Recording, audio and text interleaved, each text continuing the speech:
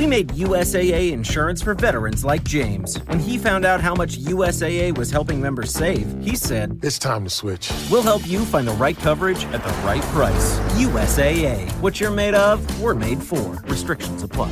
Hello, Prince Kai Fan Pod listeners. It's Bethany here. Before we get started on today's episode, I just wanted to say a little disclaimer. Becca currently lives at a campground, so there are some lovely nature sounds in the background that just couldn't seem to edit out without ruining the audio quality of her beautiful vocals. So you may hear some tweeting from a bird. At one point there's barking, and surprisingly enough, it's not from my dogs. I know there's crickets at some point.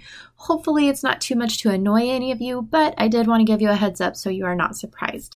Happy listening, and don't get glamored. Hi, this is Marissa Meyer. And this is Delaney. And this is Sloan. And you're listening to the Prince Kai Fan Pod.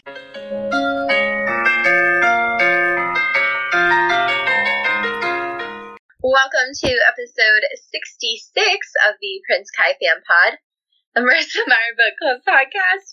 I am your host, Bethany, and today's special guest is my former co-host, Miss Becca. Woohoo! And I'm sorry I totally made you laugh during your intro because 66, and then your face goes 66, and then you stumbled. Laughter is great. We love laughter. That is so many. Wow. It's crazy, right? It's super crazy. Oh my gosh, and you're wearing swag. I just realized. I am. I'm wearing my Don't Get Glamored t-shirt. I love it. That's so great. Oh dear. I want to buy one for Quentin and make him masquerade around in my brand. You know, and he would look great in the purple, though. He really would. You probably would, with yeah. the red hair. Yeah, the purple and orange are, you know, complementary colors or whatever, so that'd be great. When I was younger, my favorite color was like yellow and orange, but in the last few years, my favorite color has been like burgundy purple color. And I finished reading the Caraval series. Yes, I finally finished it. It was amazing. I realized the reasons I was struggling to read it is that it is not the type of book you can read here and there. There's too many moving parts. You need to read it all at once, no pauses. Wow. That would be very difficult in your normal life if you were not on break right now. Yes, and it's very intimidating. Yeah. Yeah. But something that broke my heart is that one of the characters, I don't think this is too much of a spoiler, but there's an association with the color purple and evil.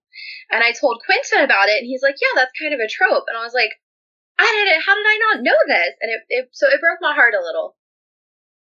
I was unaware. The only purple association I know. Yeah, royalty, which, I mean, I guess, like, a lot of royalty through the ages has been evil, but... Super evil.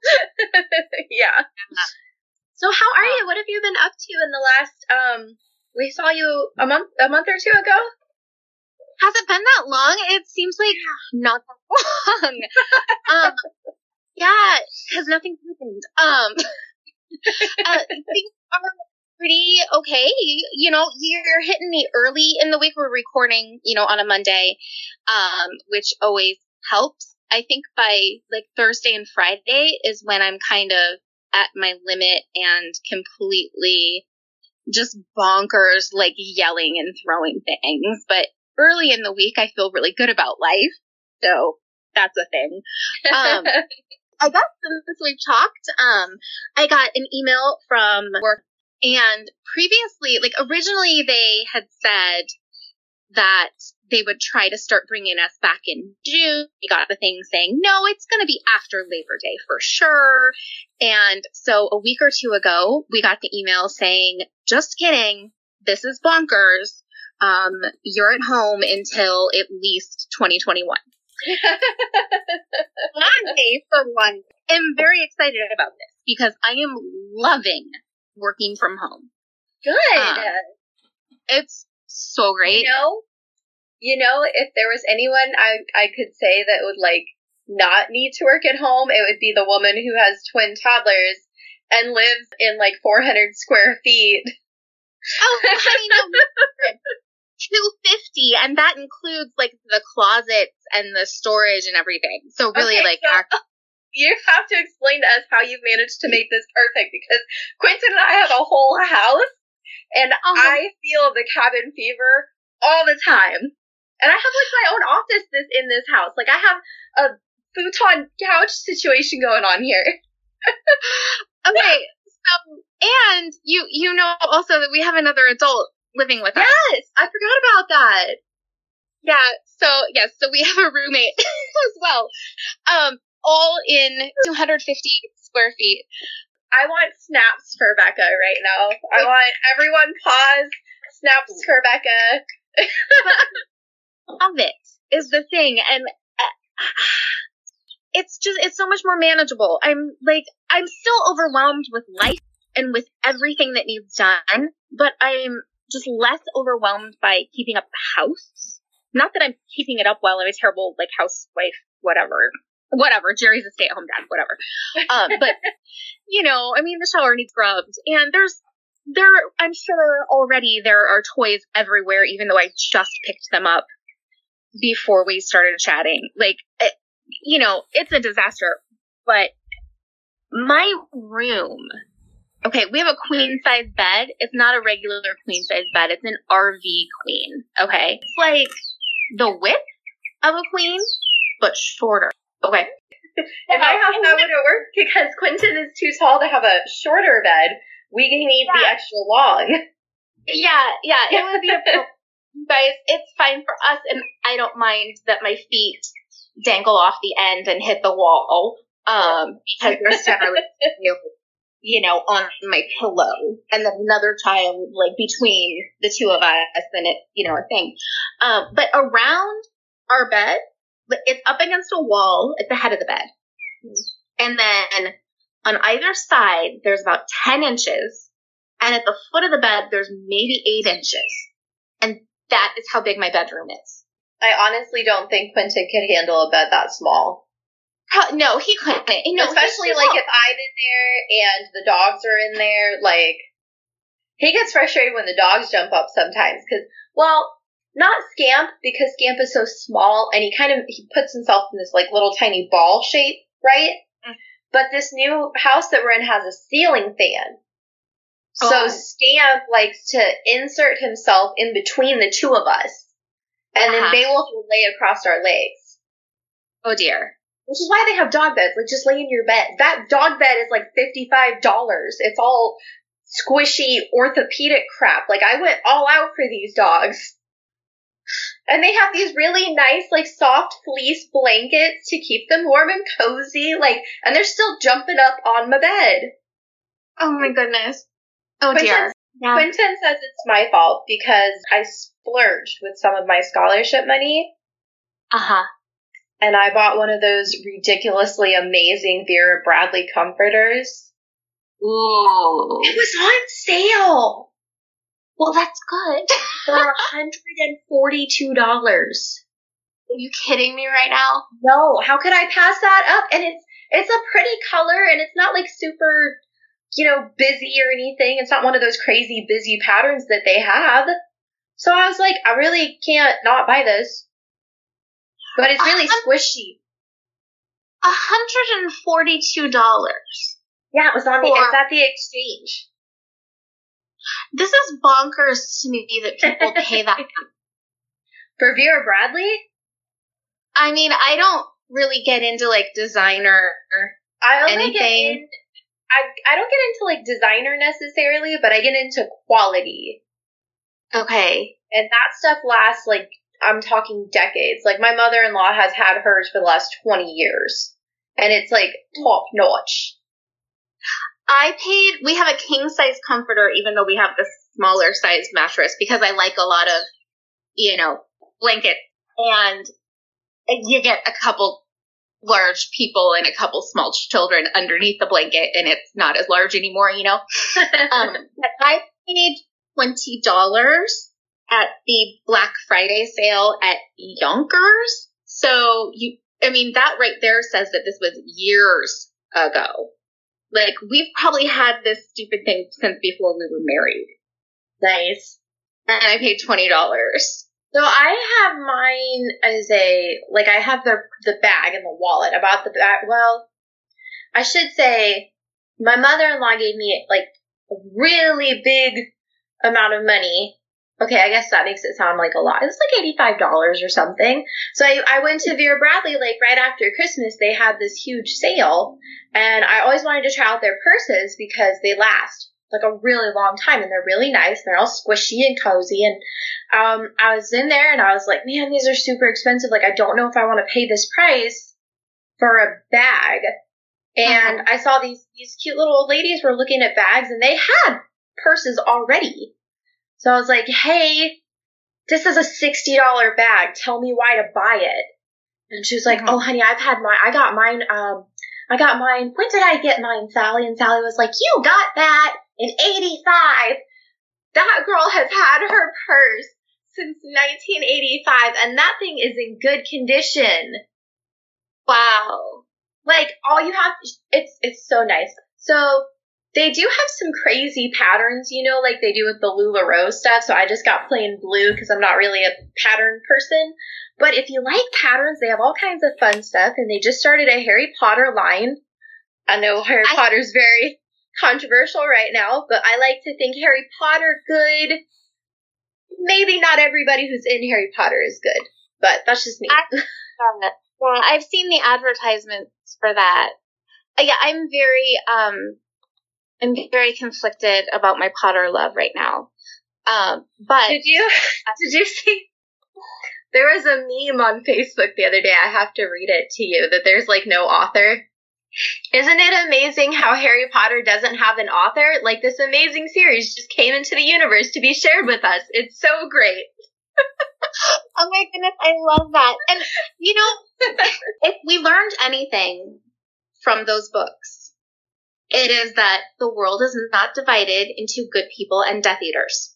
True. So if somebody wrote Harry Potter and is also a despicable excuse for a human and, just really needs to shut up and, actually learn some science because, nothing that she says is scientific either. Clinton's favorite thing to say recently is shut up and color. Yeah. Yeah, she should shut up and color. Maybe she'd feel better about life. But yeah, I mean, if she's spewing hate into the world, but she also spewed a bunch of good into the world, that just shows that, we all have good and bad. And yeah, and this whole cancel culture bullshit is bullshit. Because, I'm sorry, how many times have I f***ed up? So many. Yeah. And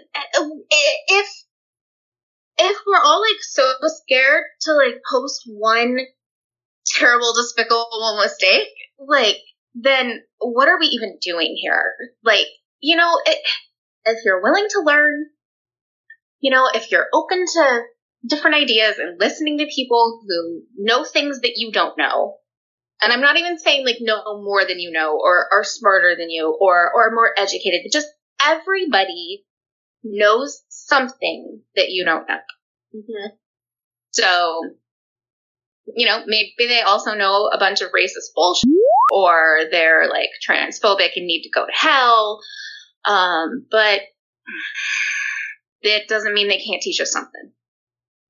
That's true, and that's a good way to look at it, because that's really all we can do. And I'm feeling a little bit of the heat right now because people are attacking Ellen, and I always really liked her. So now I'm like, man, I feel like I've been lied to my whole life. Oh my goodness. Okay, so I've actually known for ages that Ellen is apparently despicable, so none of that was a surprise to me at all. The only thing that surprised me was that, like, Kevin T. Porter started the whole thing? Of all people! Like, the Gilmore guy took down... How does the Gilmore guy take down Ellen? How did that happen? Like, what even is the world?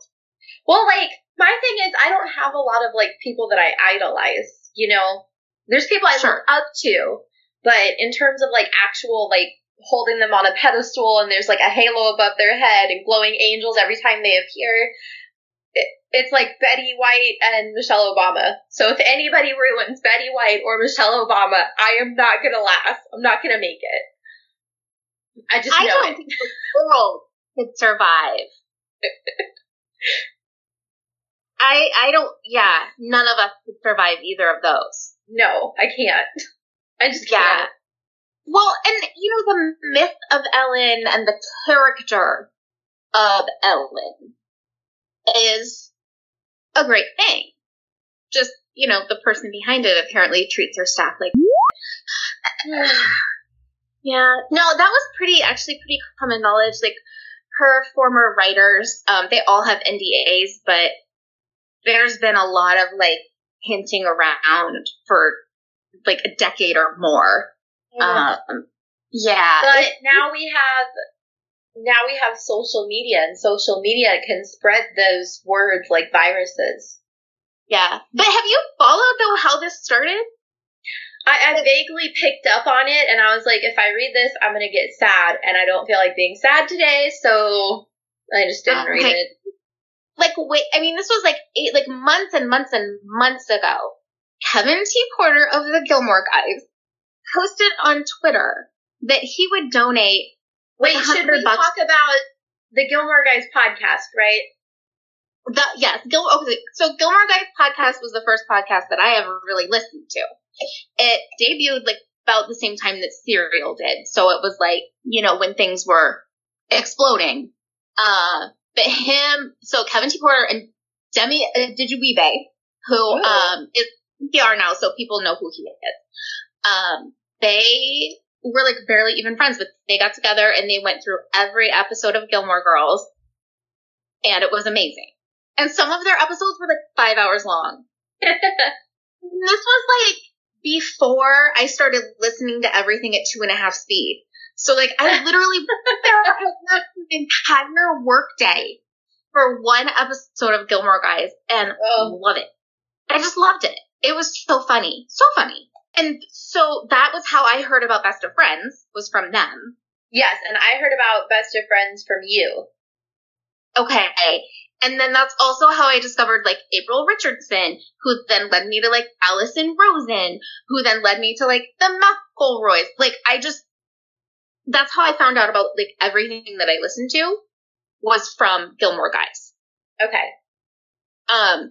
But, so it's been over for forever because they went through, everything, and then they were done. And then they did, Bunhead Bros, and,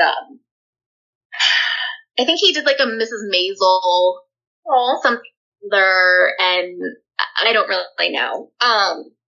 But he posted on Twitter months and months ago that he would donate something $100 to the LA Food Bank for anyone who would talk about Ellen, basically. And really? Yes. Any stories that he could get about her terrible behavior. Talk about spilling the tea. And people did it. And he ended up donating thousands of dollars or something. I don't know the actual amount, but it happened. People actually did this. That is crazy. And he is this kid is 25? I don't know. I'll take your word for it. He was 22 when Gilmore Guys started. So when was Gilmore Girls added to Netflix? And then add however many to 22. I think I missed Gilmore Girls because when it got to Netflix, I tried to watch it and I just could not get sucked in. And Quentin even gave me a hard time because he used to watch it with his mom. Mm-hmm. So my husband has watched Gilmore Girls, but I couldn't get past the first 2 or 3 episodes. I just couldn't get in. I couldn't get sucked into the story or attached to the characters or something. Okay, yeah, and I was not religious about watching it when it was first on, but once it was added to ABC Family, I would watch it there. So that was a thing. Yeah. So welcome back to the Tangent Podcast. Should accomplish nothing. Everyone who can hear the dog barking, just ignore it. It's not mine, but just ignore it. A ridiculously big thank you to Everett_Hale on Instagram because I asked for headline newspapers and you delivered beautifully. I shared it to Instagram already because I just couldn't wait until this episode came out to do it. So for chapter 1 of Cress, we talked about propaganda and how easy it is for headlines to be misleading. And we talked about how, our newspaper headline about the wolf attacks on planet Earth would be so incredibly different from a headline on Luna, where it would be that the soldiers were brave and they, defeated the earthen mongrels and all this other stuff. And I was like, man, I really would love to see some newspaper clippings of that. And Everett_Hale delivered. I'm so happy. It's beautiful. Go check it out on my Instagram. It's amazing. There's even a picture. I just love it. That is so great. That is rad. Yeah. Oh my goodness. When you were in elementary school, did you guys have funny educational computer programs where you would have to make your own newspapers and stuff sometimes? No. We had that because computers were new. But this is giving me flashbacks to Speaking of newspapers, I promised Patreon that I would start doing a monthly newsletter when I got to 25 patron members, which I did. So the month of August is the first monthly newsletter. It's out now. Join the Patreon and you can see the newsletter. I love it. That's so great. Yeah. So I promise we're going to do episode stuff. First, I've gotten a few reviews that I haven't shared recently, but since Becca is here, I kind of want to share them with Becca. So I know you're not a permanent podcast member anymore, but you're an honorary podcast host, right? You come when you can. Yes. Okay, this is from Madeline Loves Musicals. Hey, Madeline, so do I. That's awesome. 4 stars. Such a fun listen. I love this podcast. It's so exciting and fun, diving deep into the books and breaking each character down. TLC is my favorite book series, and it's so amazing to discover things I've never noticed before that Bethany and her guests point out. It really draws you into the world of Marissa Meyer. Bethany is such a great host, always so excited, passionate about the series and characters, and engaged with the guests on each episode. The tangents are so entertaining since they allow the listener to get to know the host and guests on each episode. All the special features, Easter eggs, and egg hatches, chapter titles, and bonus episodes are wonderful touches. Bethany truly gets her whole heart and so much work into this podcast, and it shows. Keep up the great work. I want to give Madeline a virtual hug. Yes. That was really nice. Thank you, Madeline. Super sweet. It was. So this next one is from Boom Girl. That's cool. I like that. Hashtag Boom Girl. I've never seen a hashtag in a username. I did not know that was an option. That's amazing. Like it.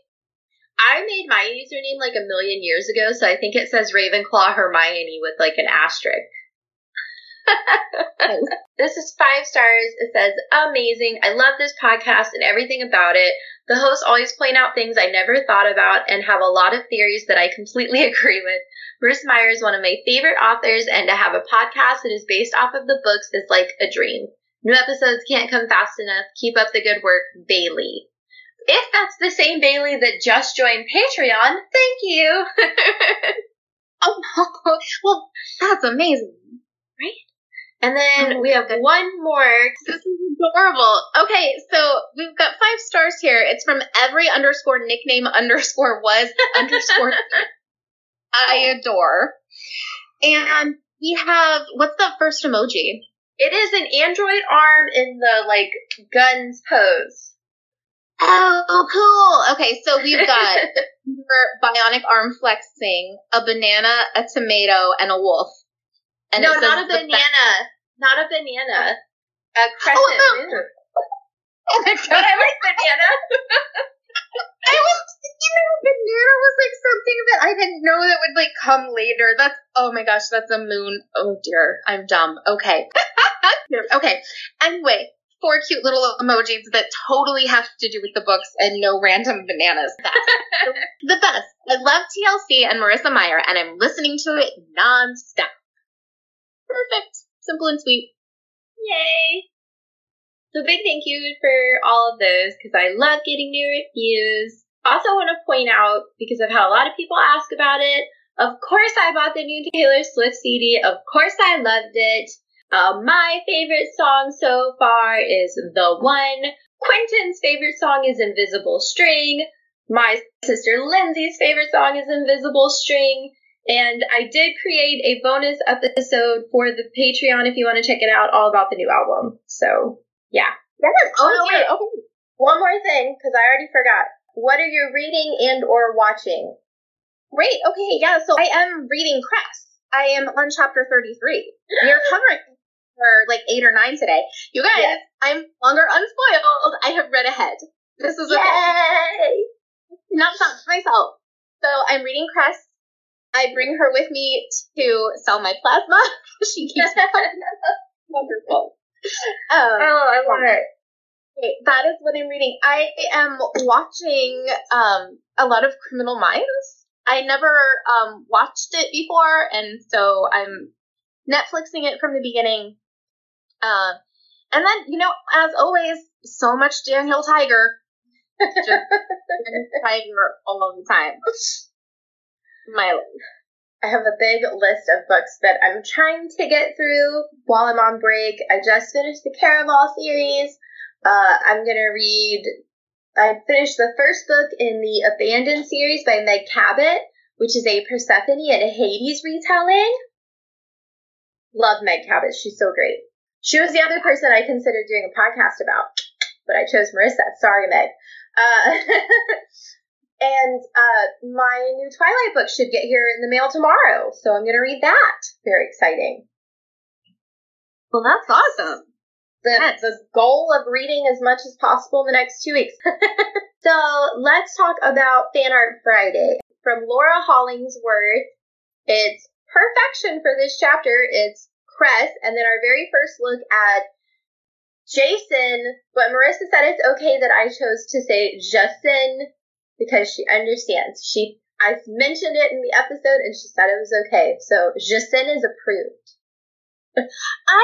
Okay, and I meant to text you today about this when I was listening to that episode. I want to know how this works with Rebecca Soler and the audiobooks, and does Marissa, the author, not have, like, open communication when those are being recorded? Is there no, like, this is how things are pronounced? Because the eco-ico thing is interesting to me, and I would have thought that would have been a discussion. Yeah, I definitely need to ask about that next time we do an episode together, because she did say she would come back. Yeah. Because I also think that's weird, and it's not just like Justin, Jason, Ico, Eco. There's also Audrey versus Adri. Yes. Yeah. And Dr. Erland versus Dr. Erland, or Erland. Mm-hmm. So those are very different. I feel like there's more, and I can't think of them off the top of my head. But definitely a question to ask, because... Yeah. I'd just love to know how that works logistically when audiobooks are done. And so you should probably just have Rebecca Soler on to talk about that, because that would be amazing. Marissa said she's really friendly. Maybe I should Instagram her and do like an interview about audiobooks. Probably should, because voice acting is fascinating. Oh yeah, and Quentin wants to look into it now that he's a podcast actor star. He was very proud of that episode. Apparently it's like really super hard to break into, but man, if you do, it's so neat, and I just want to know everything. He's so handy to have around, though. I cannot do those like deep tone scary voices at all. I sound like a 5-year-old trying to be scary. If anything, it makes you laugh and not scared. Yeah. But his scary voice is great, right? He's terrifying. It totally is. So Laura Hollingsworth. I love these. Yes. Okay. Chris, first of all, is perfect. I picture her hair, of course, quite a bit longer. but that would be possible to draw. Well, we talked about it on Patreon because we just had our Patreon Zoom meeting, and one of the things we do in the Zoom meeting is I show them all the upcoming fan art. And if you look closely, it's actually wrapped around her arm. So she's not just holding it up. Yeah, it's actually like wrapped around her arm multiple times, like in layers. I suppose she could have wrapped it around her arm a gazillion times. Yeah. But I also went crazy and did the math. And even on average, the hair growth, like based off of the average amount of hair growth in a year per person. So if she went into the satellite bald, her hair would be at least 4.5 feet long. Now let's assume she didn't go in there bald, right? Sure. So her hair is at least 4.5 feet long, but probably quite a bit longer. Yeah. I'm 5'2", so if my hair were 4.5 feet long, it would be down to like my knees. Wow. And it depends as well on like your growth and shed cycle, right? So, your hair, it'll grow for however long it grows, and then that strand will fall out. That happens. And so like my hair pretty much does not get longer than it is right now. Like it just never gets any long. Yeah, mine grows all the time, as we know, because I usually grow it to about my belly button, and then I cut off like 20 inches. I grow it long enough that I feel like I have pretty curly mermaid hair for like a month, and then I want it all gone. Mm-hmm. I always want mine all gone, and you see, like, it's only this long. That's all. We have like the same length of hair, right? Okay, I guess mine's a little shorter, but almost the same length. If yours was straight, it might be about the same. That's like, true. I can just bring straight it. God, we cannot stay on topic today. Cress is really pretty in her blue dress, and I love also because when I read this bit about the dress and being short because she got it when she was 13, and and I know that you're not a bonnet head, but it reminded me of the Little House on the Prairie when Laura and Mary had their dresses that were too short, and like Nellie Olson and the school bullies called them long-legged snipes because like their dresses were shamefully short. Is that a bad word? I don't think so. Okay. It's not on my list. In order to keep my PG-13 rating, I have a list of words I'm allowed to say and a list of words that have to get beeped out. So like I'm allowed to say bitch, ass, and damn. Okay. Yeah. It reminded me of that bit in Little House, and then the illustration that accompanies that in the Little House books, their dresses are the exact length of Cress's dress here. And it kind of just is perfect to me. Like, this is exactly like I pictured. Perfect. I love it. I like how like little she looks, because we talked about goldfish effect, and that maybe that's why she's such a small person. And I love the color, the blue with her eyes and her hair. It looks so pretty. And Jason looks great. He's all tall and broody, and I love the curly hair. I love the uniform. Yes. Yeah. And he's got the good stance for it. Totally. Yeah. I should have asked Ashley, because I don't think that that's quite standing at attention. I think his hands should be clasped together, but it's still a nice pose. I like it. Yeah, I think if he were at attention, his hands would be not up on his waist more like that. I think they would be like, just clasped like more down. Yeah. At least that's how it was in marching band. He's not at attention anyway. His feet aren't at attention. He's at ease. Except that's what I meant. I'm sorry. Well, even at ease. Okay, so I'm going to show you. Have your arms to your sides, right? But at ease is like this. Oh, is it? So their hands are together, but okay. like one hand would be on the bottom, another hand would be on the top, and then they clasped. It looks like in the picture, however, that his arms are sort of bent and resting on top of each other. like forearms on top of each other as opposed to hands clasping. Now, I only know the U.S. military, so with all the different military styles and traditions and cultures across the world, this could easily be, a practiced stance. If you're on Luna, yeah.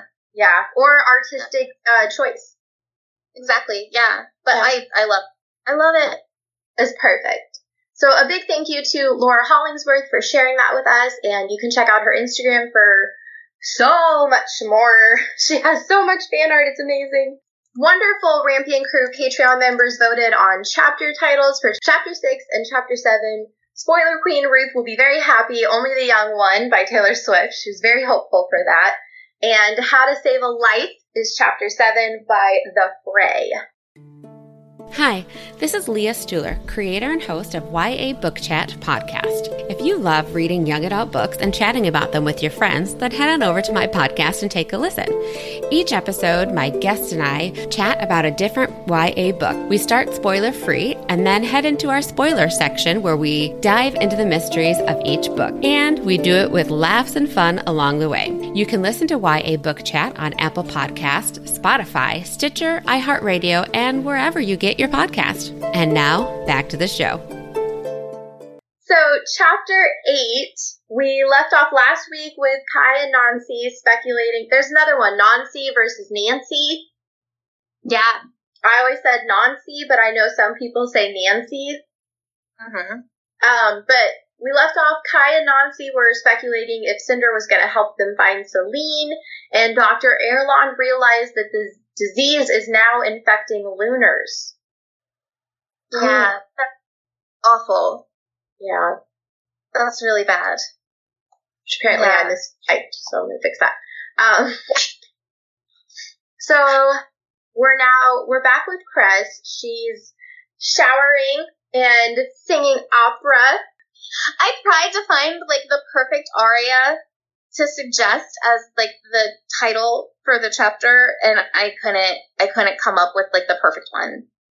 Yeah, I did a quick peek, and then I was like, I really like the song I originally thought of, so I'm just going to stick with that, because I'm out of my comfort zone a little bit looking into stuff like that, Yeah, I was too, and I was a music major. Not a music major. I did choir, but not big in all the other stuff. Got piano, and that's it. She's just so sweet. Dancing around her satellite, just singing awful things, and I love it, and then later I hate it, so let's just It made me think of that episode in Friends where Rachel says that she always wins the shampoo Grammy Award. Best New Artist. She doesn't know the translation, but the song is about heartbreak and love and tragedy and loneliness and pain and more love, and she can feel all the emotions, and love is what she wants more than anything in the world, more than freedom, more than acceptance, just true love that fills you up and is full of dramatic gestures and sacrifices and is irresistible and all-encompassing, and oh my god, she's so me 10 years ago. I so love it though, and I love that she at the end just collapses on the shower wall, and she's like, this line, why didn't I pick this as my quote? She was being ridiculously melodramatic, but it was well deserved. So great. It's so me. This is just, I'm such a hopeless romantic. I really am, and that's why I just completely melt inside for anything even remotely romantic. So this was definitely me right up until actually becoming an adult and learning what real love and real romance is, and not the mushy gushy stuff I always saw on TV. And I still will get completely weak in the knees for all this stuff. Quentin and I watched a movie this weekend that I had not seen before called 10 Things I Hate About You. I had not seen it, and apparently it's one of the few chick flicks that Quentin loves. And I thought it was so sweet. I bawled my eyes out when she started reading her poem. I was just in tears. It was so beautiful. Okay, if you were like my age or within like 1 or 2 years up or down from me, you absolutely would have seen that movie 1,000 billion times because it's like huge. And it is like one of the defining movies of like my generation.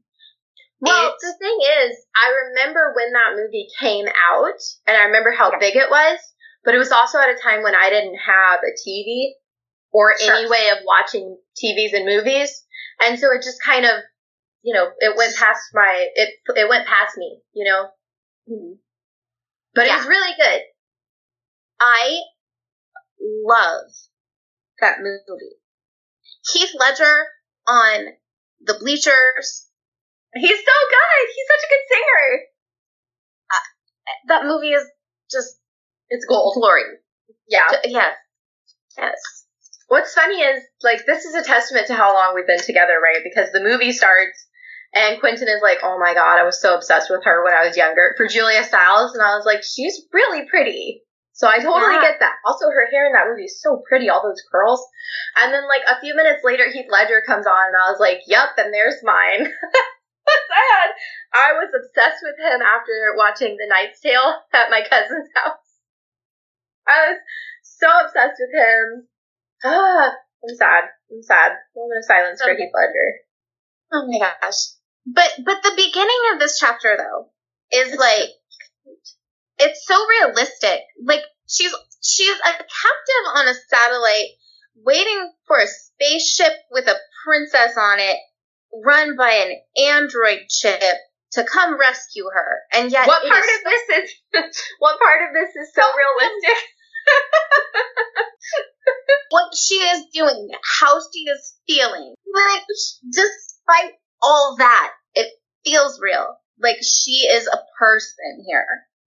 I'm excited for her, too. Reading this chapter, I went from giddy to terrified to, like, pure anxiety just reading this chapter. And I will share a little secret with all of the listeners.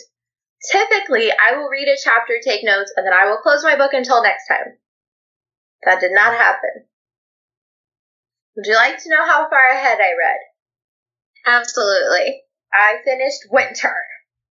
I have the audiobooks, and I squeezed it in. I could not stop reading. And Quentin was like, but you've read it before. I was like, I know, but it's just so good. You don't understand.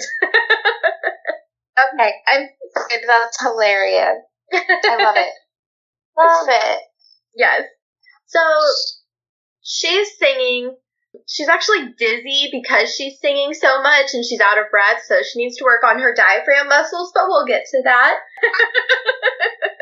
Her showers are timed to reserve water, so it, like, clicks off. I don't know what that's like, but you do. Yeah, I mean, we don't, ours aren't technically timed, but, this time last year when we were staying out at Louisville, they were, because you had to put quarters in to pay for it. Yeah, you would get, for 25 cents, you'd get, like, 3 minutes, and I got my whole routine down to 3 minutes. Nice. Yeah, so, that was a thing. A million years ago, in my apartment, this is the first time it had ever happened to me that a pilot went out, and I was too afraid to relight it. Yes. So I was, like, boiling water on the stove and taking baths, and Quentin came over. This was before we were dating. This was when we were just friends. And Quentin came over and lit it for me, and it went out again like a week later, and I didn't even try. I was just like, you're going to come help me out again, right? He was like, as a grown adult who's in her second apartment, I feel like you should know how to do this. And I was like, but I know, I, like, looked it up online at one point when I was at the library, and somebody had blown off her eyebrows. So I was like, no, I need my eyebrows. So I made Quentin come and light my pilot for me so I would have hot water. That was the first terrifying homeowner thing that I had to do, was light my pilot light on my water heater. It was so scary. I took cold showers for like 3 or 4 days before I got brave enough, and I watched every YouTube video and I like wrote out my will and like deleted my tree, and like it was a whole thing. It's terrifying. Yeah, it's super scary. I can't do it. I'm 30 years old, and if our pilot went out right now, I would tell Quentin to take care of it. Yeah. But right now, I mean, we're on city water, right? So I have all the water that I need, and I can open the gray tank too so that it can drain all that it needs without filling up. So I theoretically could take a shower for like 5 days nonstop, but the hot water it's probably 6 gallons is the average. Okay, so not very long. Yeah, so it will not stay hot very long. So I definitely, I get it hot as quickly as I can. I jump in, and then I do like the army shower thing. We have a switch on the shower head. Do you have soap on a rope? I don't have soap on a rope. No, I don't. But I get all wet, and then I turn the shower head off. I shampoo the hair, and then I do like the body wash, head to toe. And then I turn the thing back on and rinse. But like as I'm rinsing from the neck down, I'm conditioning. So that by the time like my feet are not soapy, I come back, I rinse out the conditioner, and I'm done. Yeah. And Cress has it so well timed that not only does she run out of water when she's prepared to, for the most part, she also ends the song while she's ending her shower. I love this. I love it so much. So good. And she's so excited. She's crying tears of joy because today is the day. In 1 hour and 15 minutes, they're coming to rescue her. She's known for 14 hours that she's going to have freedom and friendships and purpose. And then it just all goes to hell, and I hate it. And she's going to be with him. I know. Oh, and she's like so smitten. She's so the smitten kitten. She is the smitten. And this is where I love when she says that she imagines she has an audience, because I used to do that all the time when I was younger. So my sister Lindsay and I, hey girl, because I know she listens to the podcast, we used to pretend we were doing like music videos in our rooms. So like we would listen to like the Hillary Duff CD or something, and then we would pretend that we were a music video dancing to the thing, and we would like act out scenes and dance with umbrellas and like throw ribbons in the air and all the really cool stuff that you do when you're 14. Love it. So she's in the shower. She's imagining people throwing roses on her. She says she has no idea what roses smell like. And I think that's fine, because I think roses smell yucky. I do not like the way they're very pretty, but I cannot stand the way they smell. So whenever Quentin buys me flowers, they have to be daisies, because I like daisies. I think they look happy. Daisies do look happy. I love daisies. Yeah. Roses are just okay. Yeah, I don't think that they smell that great either. They're like peonies that aren't as pretty. Yeah.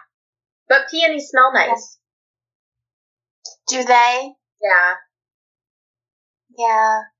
So, like Outcast says, roses really smell like poo ooh ooh. For anybody else from the 2000s. Her head is very heavy. Her scalp hurts because her hair is so heavy. Probably. Yeah. Also, I'm sorry, I love that she had to stand up before her hair got sucked down the drain. Oh, that is so funny. There's so much of it. She has to just have headaches all the time. I mean, one of the reasons I always cut my hair when it starts to get really long is because it gives me a headache. And this last time I cut my hair was the longest it's ever been. It was 21 inches that I cut off, and they weigh your hair when you donate, because a certain weight is like, okay, this is acceptable to donate. And I got to donate my hair twice because it weighed over 4 pounds. And it was down to my belly. Well, it's really thick hair. So it was down mine to is that I just can't fathom that. Yeah. And it was down to my belly button. Yeah. So, it was it was pretty long. I cut up to my chin, so it was really long. But like, okay, so imagine that, but 3 times as long, if not more. Like that, she's got to have at least 10 pounds of hair on top of her head. I just hope, for her sake, that somehow her hair is like as fine and thin as mine is, even though it's that long, because otherwise, just how could you even function? Yeah, it's too much. Ugh, I'm just picturing her like walking around with her head pulled back all the time because it's so long. Just a headache every day. Just a headache. So she doesn't want to get a headache right now though, because it's not the day for a headache, and I'm pretty sure we've all been there, right? Where it's like, not that any day is good for a headache, but there are some days where like it just will not fly. Yeah. Like, I'm trying to think of the last time I had like a really inconvenient migraine. Because when I get a migraine, I'm done. I can't do anything. Yeah, same. Ashley's amazing. She can like work right through it. She'll like play video games and stuff. I don't know how she does it. She must just have different symptoms than migraines are so, they vary so much. They do, yeah. And for me, it's like light, sound. I get nauseous. Everything feels like heavy. It's just horrible. But I think the last really inconvenient one that I had to power through because it was, I was a guest on somebody else's podcast and I didn't want to cancel because I thought that would be unprofessional. So, I just kind of died as soon as it was over. Yeah, I really just cannot power through most of the time. I had one time that I had no choice because I was on a field trip, basically. It was in college, but the band had gone to do like a little mini concert at a high school, like, I don't know where, a couple towns over. And so I had no choice, because I was on a bus and then I was in a concert and whatever. Had to power through, but I know that it was just obvious to the whole world that I was not okay. Yeah. I don't know how I made it home that day, honestly. Like, we've all been there. Or maybe not we've all been there. Not everybody has migraines, but like a really bad headache can be really debilitating too. Oh, absolutely. Yeah. The problem with my migraines is, any movement, any sound, any light is a problem. It's not even or smells. Pain. It's the smells. Yeah, it's just yeah, I get pain. Mine's physical pain. Well, I have the physical pain, but like I can deal with physical pain. Oh no, I have a horrible threshold for pain. Oh. I passed out with my shoulder. I passed out because I had a dislocated shoulder, which I'm told most people do just fine with. It hurts, but they're fine. Like, I passed out like 3 times and I threw up. Yeah. Like, I'm a big baby. I don't think that you probably are. I think that that's probably extremely painful. And also, most people, there is no most people. And, maybe your ligaments are tighter than the average. And so it, tore more and hurt more, or, you don't know. Everybody's different. Yeah. I don't, yeah. Mm.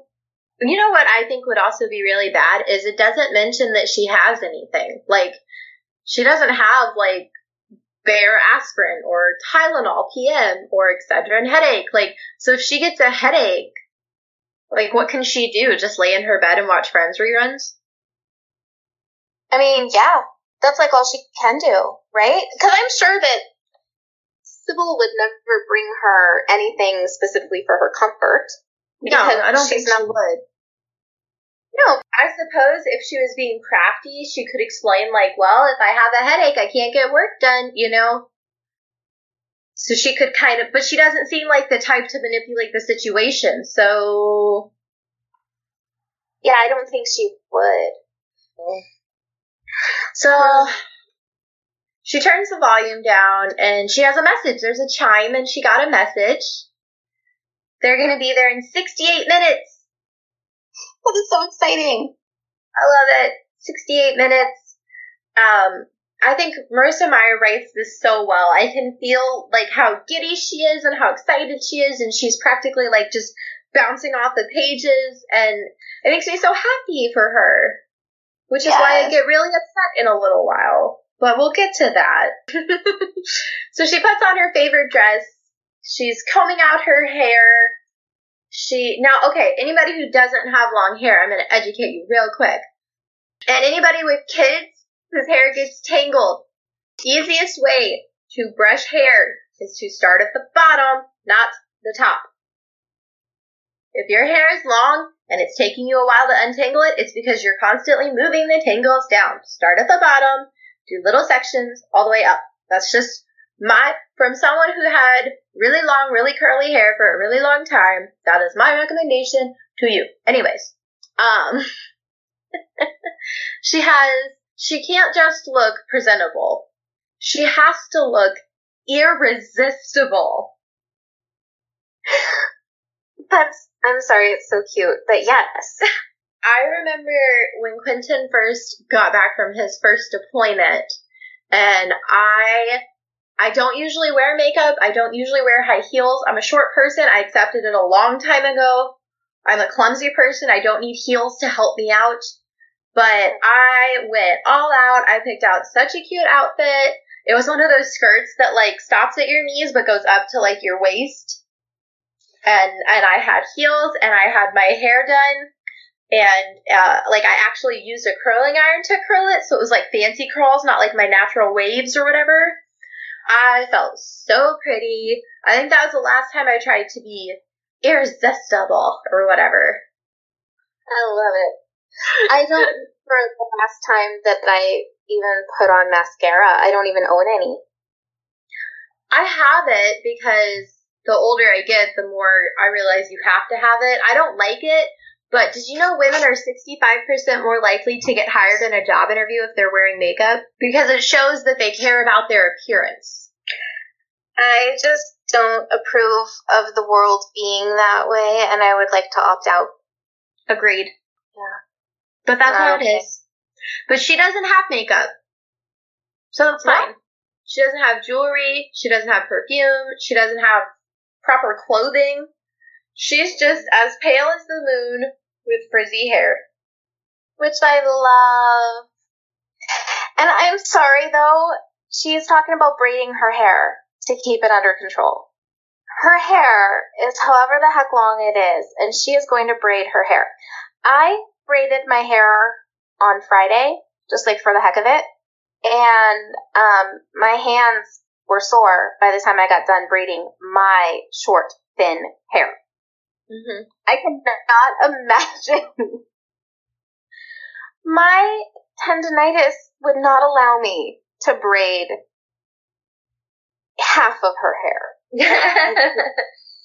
See, I'm good with hair because I have sisters, right? So my sisters and we all used to do each other's hair. Then my nieces are mixed, and I learned how to do their hair. But even if she doesn't do like a French braid, even if she just starts like at the end of her hair, she would need an hour, right? Yeah. Or maybe take breaks. I guess she could take breaks. I can't take breaks because my hair is like so. There's no texture to it, right? There's no stopping. Because it'll all just fall out if you're not completely done and have it completely secure. You know? Right. But hers, she probably could. She probably could just clip it and come back. When my hair was really long, I could take breaks. I wouldn't even have to clip it. It would stay. If it was wet, it would stay together. Wow. I don't know what that is. And it's really coarse. Like mine's so whatever the opposite of all of those things is. Like my ponytails don't even stay in. So my ponytail is like ginormous. Can you see how big that is? Yeah. And how many times? Twice. Yeah. Oh my gosh. Okay, I have the little miniature rubber bands, and they go around like 4 or 5 times. Well, I don't even know if I could get one around my whole head. I probably couldn't. Those little tiny ones, no. Probably not. But, I mean, everybody has different hair. This is why my mom used to buzz the under half of my hair when I was younger. She would shave half my head so it was lighter. So maybe she needs to shave half her head. Maybe. Yeah. So she does have a mirror so she can, check out her reflection and make sure that she's irresistible. Sorry, that's interesting to me is how did she get a mirror? There was probably one, commissioned with the satellite, right? Like, when it was built or whatever. But, why would there have been if it was a lunar-built satellite? I get that she's not super them, but why would they even exist in their society, really? Well, I don't know for sure, but so the mirrors being a superstition, it doesn't affect everyone the same way that not everyone is afraid of the cameras, right? Because all the lunars on Earth are fine with having the camera on them except for Levana. She wears her veil. So maybe it's a vanity thing. Yeah, depending on how vain you are, you might not mind seeing yourself in the mirror, or you might be super not okay with it, like Levana. That makes sense, like a spectrum. I could also see this is really far out there, so feel free to tell me I'm crazy. I could see a part of Sybil wanting her to have a mirror as a reminder that she is not like other lunars. Hell yeah. Am I pushing it? No, I think that's completely plausible. She's a very, manipulative person, so I could see her trying to play with Cress's psyche that way. Oh, absolutely. That's how you control people, is you just screw with them, Yeah, I like that. Yeah? Cool, I did it. And then out of nowhere, little Cress, Mistress Sybil is going to arrive in 22 seconds. Who invited that bitch? Nobody. Why is she there? She's the worst. Oh my god. This is where I started getting heart palpitations and having anxiety. And I think I had anxiety from here until the end of winter. Cress can't have this today. She's already packed and ready to go. Her clothes and stuff are all shoved into this drawer and sitting on her bed ready to go. Yeah, it's super obvious that she's running away. And she spins. So she rushes. Yeah, she's rushing. She's trying to put everything away. She spends 7 seconds trying to push the drawer in. Girl, give up on that drawer and close off that computer. Okay, also, because normally her, satellite is really messy. So, why put the drawer back? Why not just, toss it? Just throw it in the air and let it be messy. Yeah. Yeah, that's what I would have done. Or shove it under the bed or something. I don't know. The second it doesn't go in, you think of something else to do. Well, but you don't, though. When you're panicking, that would totally be me. It would be me, and it would be more than 7 seconds. I would just be, trying to get that stupid drawer in, and just, panicking more with every second. Yeah. It would just get worse. It's so stressful. It's just... But she does manage to get the drawer in. She closes everything out. She has, 1 second to close off the computer. And all she manages to do is, click it. She just shuts down the screen. She doesn't have a chance to turn everything off, so she just shuts down the screen. So Mistress comes in. She's in a super good mood. So Cress, accidentally smiling at Sybil when she comes in is Monica leaving the breezy message on Richard's answering machine. Yeah. Cress is not breezy. She's like, oh, hello, what a surprise, how are you? Big smile on her face, and Sybil's like, ugh, earth and music. Right. Because there is lunar arts, but she doesn't have access to them because they don't want to be recorded because they like to alter the perception of their audience. I don't understand how this society is the way that it is. They know that it's all fake, So how have they convinced themselves that even though they know that it's fake, it's good enough as real? Like, the way that this was worded made me think that they were not just changing their appearance or changing their performance, but like actively like controlling the minds of the people watching it. Maybe their emotions? Yeah. Yeah. Yeah, they're like manipulating emotions, not manipulating what they're seeing or hearing or experiencing, but what they're actually... See, and in some ways that's good, and in some ways that's bad, right? Like, if you have consent, I could see where that would be good, because it would capture so much of your attention. It would be this, like, all body-encompassing and emotionally encompassing experience, right?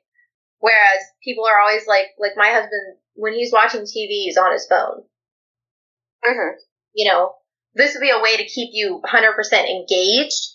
But I feel like I want to cry because I'm moved by the story and the actors, and not because someone manipulated. Is that the right word? Yeah.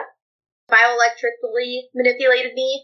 But just because it says alter audience perception, I feel like maybe it's both, you know?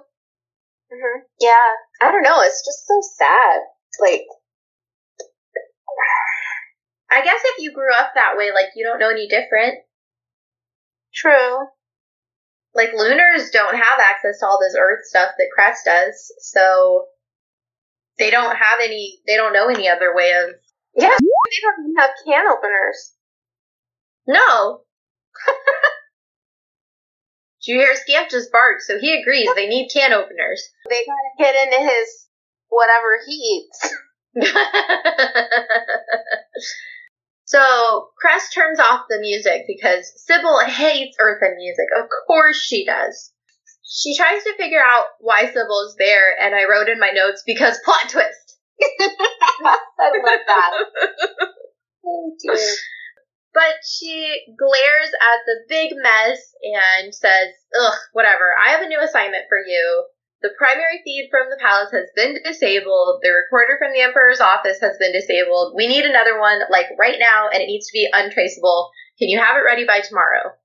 She's like, oh yeah, sure, of course. Anything you say. Yes, ma'am. Okay, too eager. Chill. That's super unrealistic.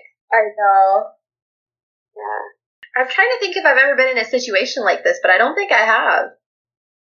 So I don't know how I would react. Probably like Cress. I'm a very, like, awkward person. Yeah, same. Quentin and Ashley, too, are very good about, like, having slow reactions to the situations around them. Maybe it's a military thing because they're taught to behave a certain way, but they're very good at, like, observing everything that's going on and having a slow reaction, so that they have time to think about what they're going to do and think about what they're going to say. And I'm so not like that. Same. Yeah. As listeners know, because we go on tangents, right? Like, if we were like that, we would think before we talked, and we'd be like, no, that's a tangent, let's stay on track. I'm just going to blame my ADHD. I don't have ADHD. Oh, do you want to borrow some of mine?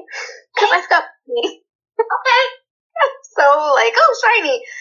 I have what my mom used to call awake syndrome, but I don't think that's what it actually is. It's one of the reasons that I have to sleep with the TV on.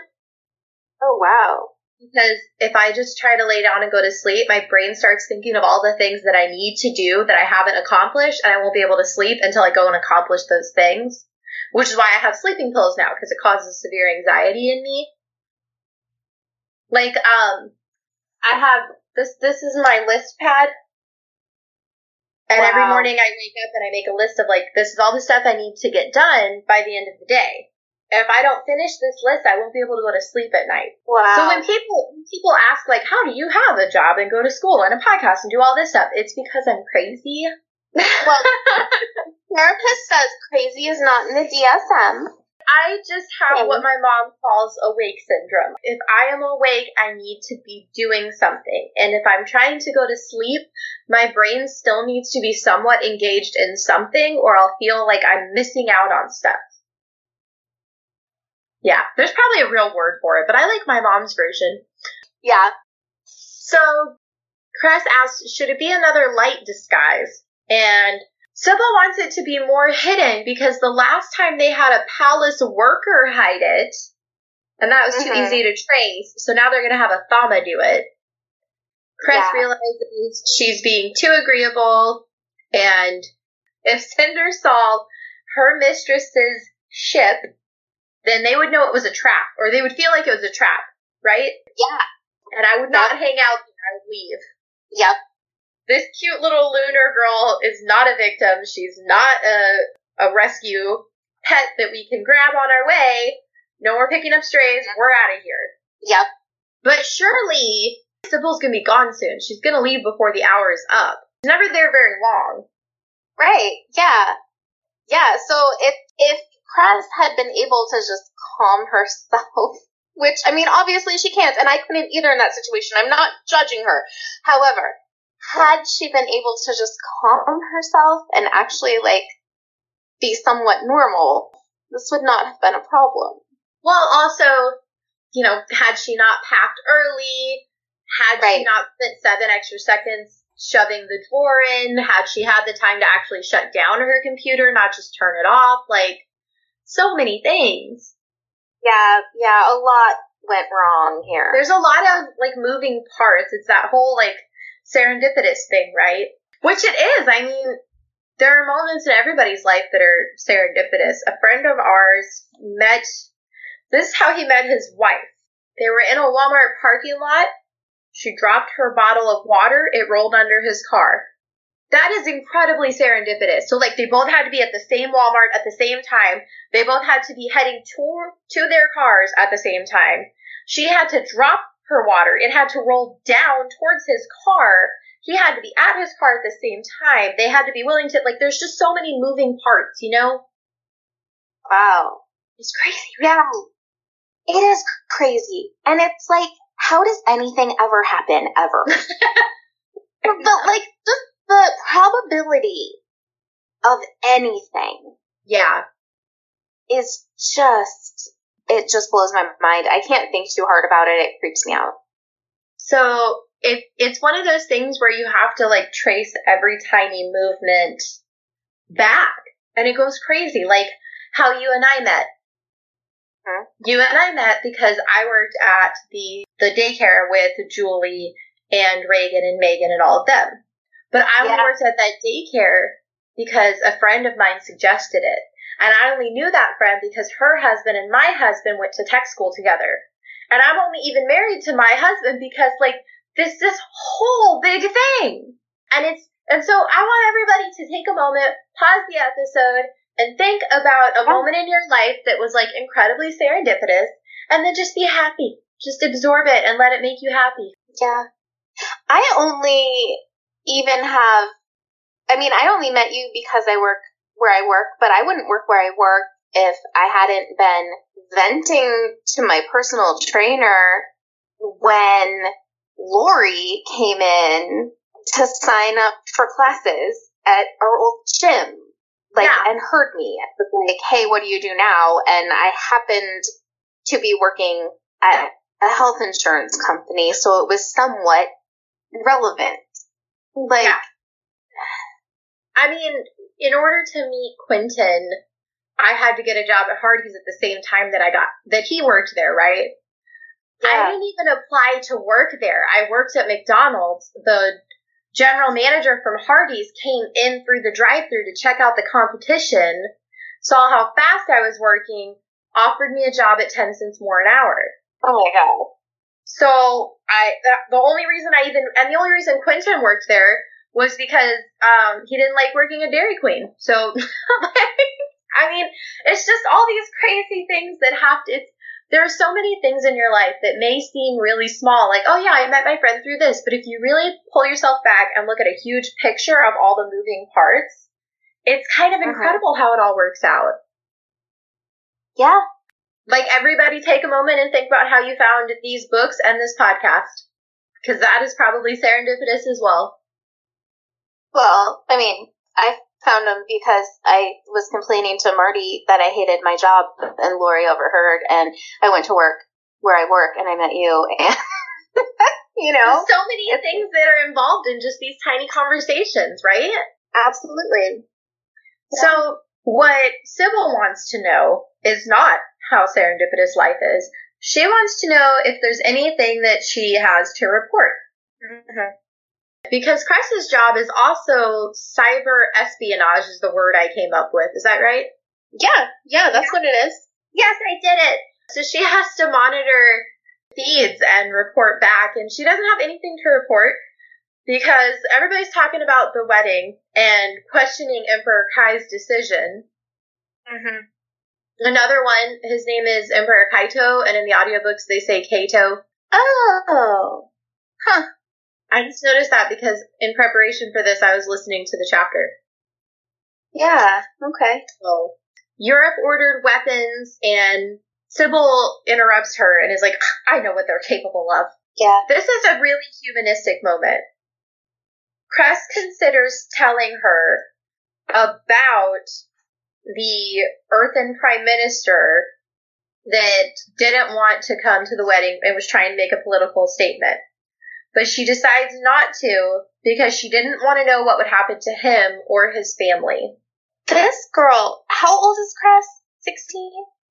We don't know, but we know that she's been there for 7 years, and we know she got there before the age of 10.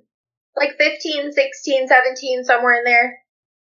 And she has just the weight of the universe on her. She is just the responsibility of this poor child, and the fact that she knows it, that she knows that one little comment that she makes could get someone killed thousands of miles away. Not just someone, like endanger his whole family. It is so much. And talk about serendipitous. This person has no idea that his life and the lives of his family are right now currently in the hands of a shell orbiting Earth in a satellite. A child. That most people don't even know she exists. No. She decides not to tell Sybil, and Sybil says, okay, well, is there any progress with the cyborg? No. Mm-hmm. And Sybil's starting to get suspicious that there hasn't been any progress with the cyborg. Yeah. Because she says, do you suppose, Crescent, that her ability to go without detection is due to a similar technique that we use to disguise our ships? Maybe. Mm-hmm. She's a mechanic. It could happen. There's some software jamming. Well, can you detect that? Well, if she says yes, then Sybil's going to be like, why didn't you already try? So she goes, I don't think so, but I'll try. Yeah. Oh. And then Sybil says that she's sick of her excuses, and Cress is like, okay, good. This is normally the time that she leaves. This is so sad. This is like the only person in the universe that she interacts with. Yeah. And she is just awful. And right when she's about to leave, Cress says thank you first. She says thank you for bringing me this work. And right when she's about to leave, there's a chime. And it's a message received from mechanic, ETA 41 minutes, need final coordinates. And I had to delete half my notes because I literally, the notes that the Patreon members are getting, I had the, exclamation point going on for, 5 rows. I wrote no. And I just did, 3 rows of exclamation points because I felt like being really dramatic. Which is very on brand. So she's trying to be nonchalant. Sybil doesn't have any reason to question it. It could be anything. It's nothing. It's a game. It's just a game. It's better if you pretend it's real. Sybil grabs her by the jaw and throws her against the window. Yeah, we knew that she was super emotionally abusive and neglectful, but also she is physically abusive. Physically abusive with, I don't know, just remember when you and I first started reading Scarlet and we talked about the strength it would take to pick up a man by his throat. Yes. And Sybil is kind of doing something similar here to Cress.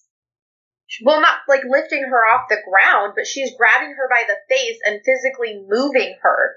She's shoving her against a window. We don't know what size she is, I guess, but like we said in a couple chapters ago, we talked about that we're given the impression that she's a pretty small person. Oh, for sure, yeah. So, I don't know. It seems like a lot. It is. It's so much. Cress can't get it together. She's stumbling. She doesn't know what to say. Cress couldn't speak. Her tongue heavy with terror as if she were pinned by a glamour. But this was not magic. This was only a woman strong enough and angry enough to tear Cress's arms from their sockets, to break her skull against the corner of the desk. That is horrifying. That is very powerful. That Sybil holds a lot of power over her and can't even use her glamour. Like I'm even just talking to you about it, I'm starting to get anxiety again. Same. Yeah, this whole chapter was rough. This was rough. Yeah. So Sybil says, "How long have you been chatting with her?" And again, Cress tries to play it off. She says, "Oh, it's only been a day. I was just trying to earn her trust." And Sybil slaps her so hard that she falls to the ground. Which takes me back. This takes me back to when Audrey slapped Cinder so hard that she hit her head on the wall. Do you remember that? I hate these people hitting children. Not okay. No, it's not okay. Sybil says, "No, you were hoping they'd come and rescue you."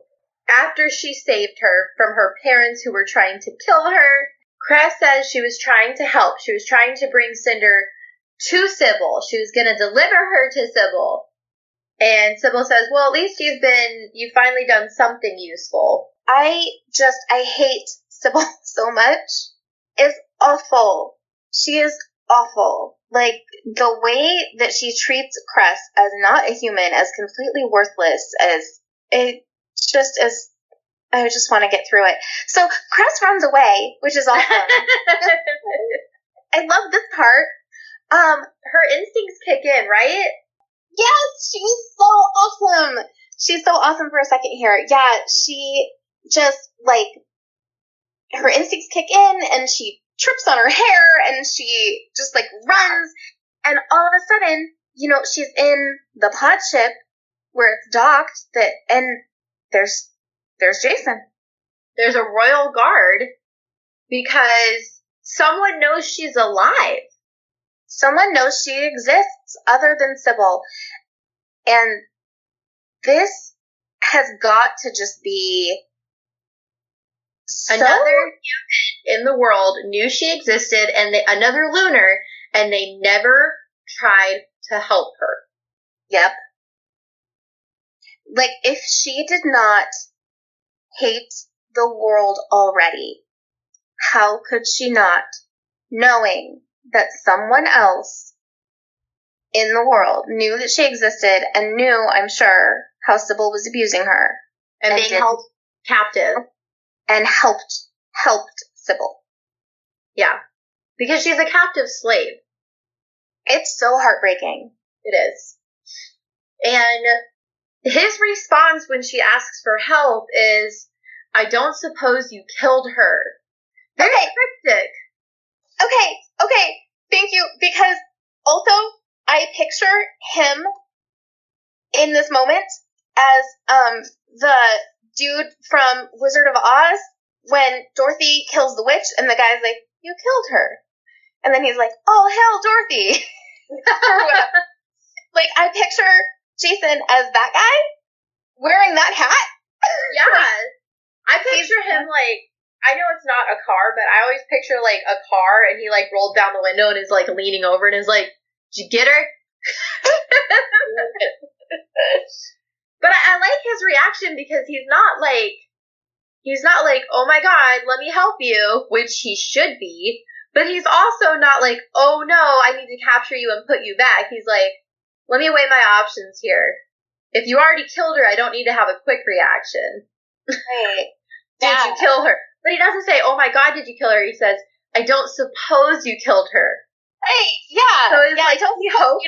take this easy on me. Yeah. Right.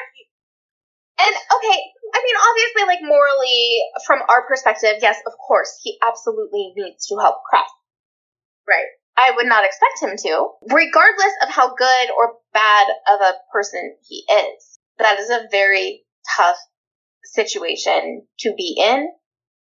And betraying somebody like Sybil with the power that Sybil has is huge. So I don't know that I would judge him or blame him. Because you have to think about, like, what the Canadian Prime Minister is dealing with, right? Because it's not just him. Who does he know? Who does he love and care about that Sybil could also hurt? Because they don't just go after you. Exactly. They go after the people that matter to you. Exactly. It's not just self-preservation, it's Protection. Yep. Protecting what's yours. Yep. Yeah. So that's kind of a big deal. But Sybil shows up before we get a chance to really see if he does care and says, Jason, we are about to have company. Separate yourself from this satellite, but stay close enough to have good visual without drawing suspicion. When an earthen ship draws close, they will likely release one pod ship. Wait until the pilot has boarded this satellite and then rejoin us using the opposite entry hatch. I will ensure the clamp is pre-extended. So there's a bit of an egg hatch. It's really simple. In another chapter, there was a throwaway sentence about how the satellite only had one working entry hatch, but they actually both worked, just never needed to use it. right, yes, he just didn't know that the other one worked because it had never been tested, right? Right. So he nods. There's no question, no thought to disobey. He just does what he's told. Sybil drags her by her hair, and here's where we get what I love. Tosses her like a bag of broken android parts. I want to explain why I like this. The phrase, like a bag of broken android parts, is a colloquialism that Marissa created just for this. Like, because what would we say? Like a bag of, like we say like a rag doll, right? Sure, yeah, that'd be a thing that we would. But she tosses her like a bag of broken android parts. I just like that. I like that Marissa was like, I'm going to make my own colloquialism for my series. Why not? Like, for sure. And also, though, the way that people in the Commonwealth look at androids. Yes. Is so similar to me to the way that Lunars look at shells. Yeah, there's a very good direct parallel there. Yeah. With the exception of that Lunars have actually taken to infanticide. True. To eliminate shells altogether. True. And androids and cyborgs are this, like, tolerated evil. Right. Yeah, but it's definitely very, like, dehumanizing the way that they're treated. And so just a bag of like, worthless junk. Worthless junk that doesn't matter. It once served a purpose, but it no longer does. Yep. She comes to the realization that she will never be free. Sybil is going to kill her, and Cinder, and Carswell Thorne. I suppose I should thank you. Lynn Cinder is going to come to me, and our queen will be so pleased. Bending down, Sybil grasps Chess's chin in a claw-like grip. Unfortunately, I don't think you'll survive long enough to receive your reward. And that is the end of Chapter 8. And even though we did spend an hour on tangents, this chapter still took over an hour to talk about. So, that is why it is by itself. Okay. And I was like, oh, this is such a short chapter. This is like... There's so much going on. There really is. I don't like most of it, but... Yeah. So what was your song choice? Bethany, that is a real good question. I know I sent it to you. Dream Lover by Mariah Carey. Oh, yeah, Dream Lover. Yes! Okay. And it took me a while to figure out what that song was called. Because all I knew was, come rescue me. Right? Yeah. And all I knew was just that part of the lyrics, but I couldn't remember the dream lover part. I just remembered the come rescue me part. And I'm like Googling, like trying to figure out, like, what the heck is this? Like, what? It took me forever to figure it out, but absolutely, yes. I just was singing that the whole, like, first half of the chapter as I was reading. Like, I was just humming that to myself. It just right away. Thinking of the positive part of the chapter where she's about to get rescued. I suppose, yes, that part was very Pollyanna on brand of me. So I chose Fighting for My Life by Savannah Uten. I chose it because the lyrics are about trying to fight for your life from someone who's holding you captive, and I felt like that was kind of on brand. So, like, some of the lyrics are, you tried to lock the door with me forever, but I broke my own way out. Did your best to twist the lie and hold me under till I couldn't see. Tried your hardest to take and break the voice that I have deep inside me. You tried to lock the door with me forever, but I broke my own way out. Just so much about, like, somebody keeping you captive and you're fighting for your life. You're trying really hard to survive. That song, like, immediately I couldn't think of what it was. I remembered, like, some of the song, but, like, I was, like, as soon as I got done with that chapter, I was like, what was that one song from Disney Channel when I was in junior high? And that opens this whole mess of things in your head, right? Like, this is like a kaleidoscope coming out of my brain of, like, random Disney movies. So I finally figured it out. It took a while, but all I could remember was, like, fighting for my life. That was all I could remember. And eventually, after, like, 45 minutes of typing that in, do you know how many songs have crap like that in it? I remembered her name, and I was able to figure it out that way. So that was my song choice. That's awesome. Yeah. Oh my God, I love it. I was not familiar with that, but I did not have Disney Channel. I mean, I watched some Lizzie McGuire, but I don't think and even Stevens, and that was pretty much the extent of my Disney Channel watching, was just those two shows. Yeah. I mean, that song came out a very long time ago. Yeah. Like, I'm trying to think of when it would have come out. The music video came out in 2009, so a year after I graduated high school. Yeah. Yeah. Okay, so what was your quote? What was my quote? Because we switched this week, right?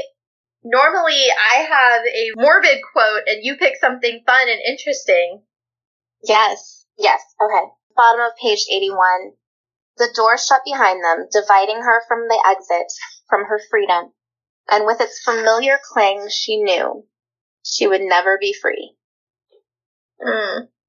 It's freaking heartbreaking. And I'm sorry, but, like, that is how I felt reading the entire, like, second half of this chapter. It's just, like, severe anxiety. I hate it so hard. And that is why, like, I am reading ahead and now on chapter 33, and things, spoiler alert, guys, things get better. Yeah, I suppose that's not too big of a spoiler. They do get better. Hang in there with us. Plot twist. Okay. Obviously things get better because there are more books, right? So, you know, like, okay, this book is called Cress, and we're only on chapter 8, and there are a lot of chapters. So, like, she doesn't get killed off in chapter 9, right? I mean, I think it's safe to say that. So, mine is page 70.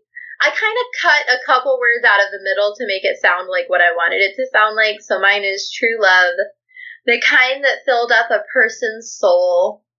I am just such a hopeless romantic, and I thought that sounded so sweet, so I wanted it. It is sweet. I love it. Yeah. So for today, there was one Easter egg. The word hair appeared 16 times. Oh my gosh. I know. And next week, we're going to cover chapter 9. Until next time, rate, review, and subscribe. Follow on Instagram, join the Patreon, and get a chance to be a guest on one of the episodes with me. God, I love that. Stay safe, use hand sanitizer, wear a mask, and you can buy a Prince Kai Fan Pod mask on our merch website. Woohoo! And until next time, don't get glamored. Get glamored. Bye. The passages read for you today are from Cress by Marissa Meyer. This podcast is hosted and produced by Bethany Finger, and today's special guest was former co-host Rebecca Baker. The intro-outro music was composed by Emma Pavo, and the logo art was created by Angela Wong. Thank you for listening.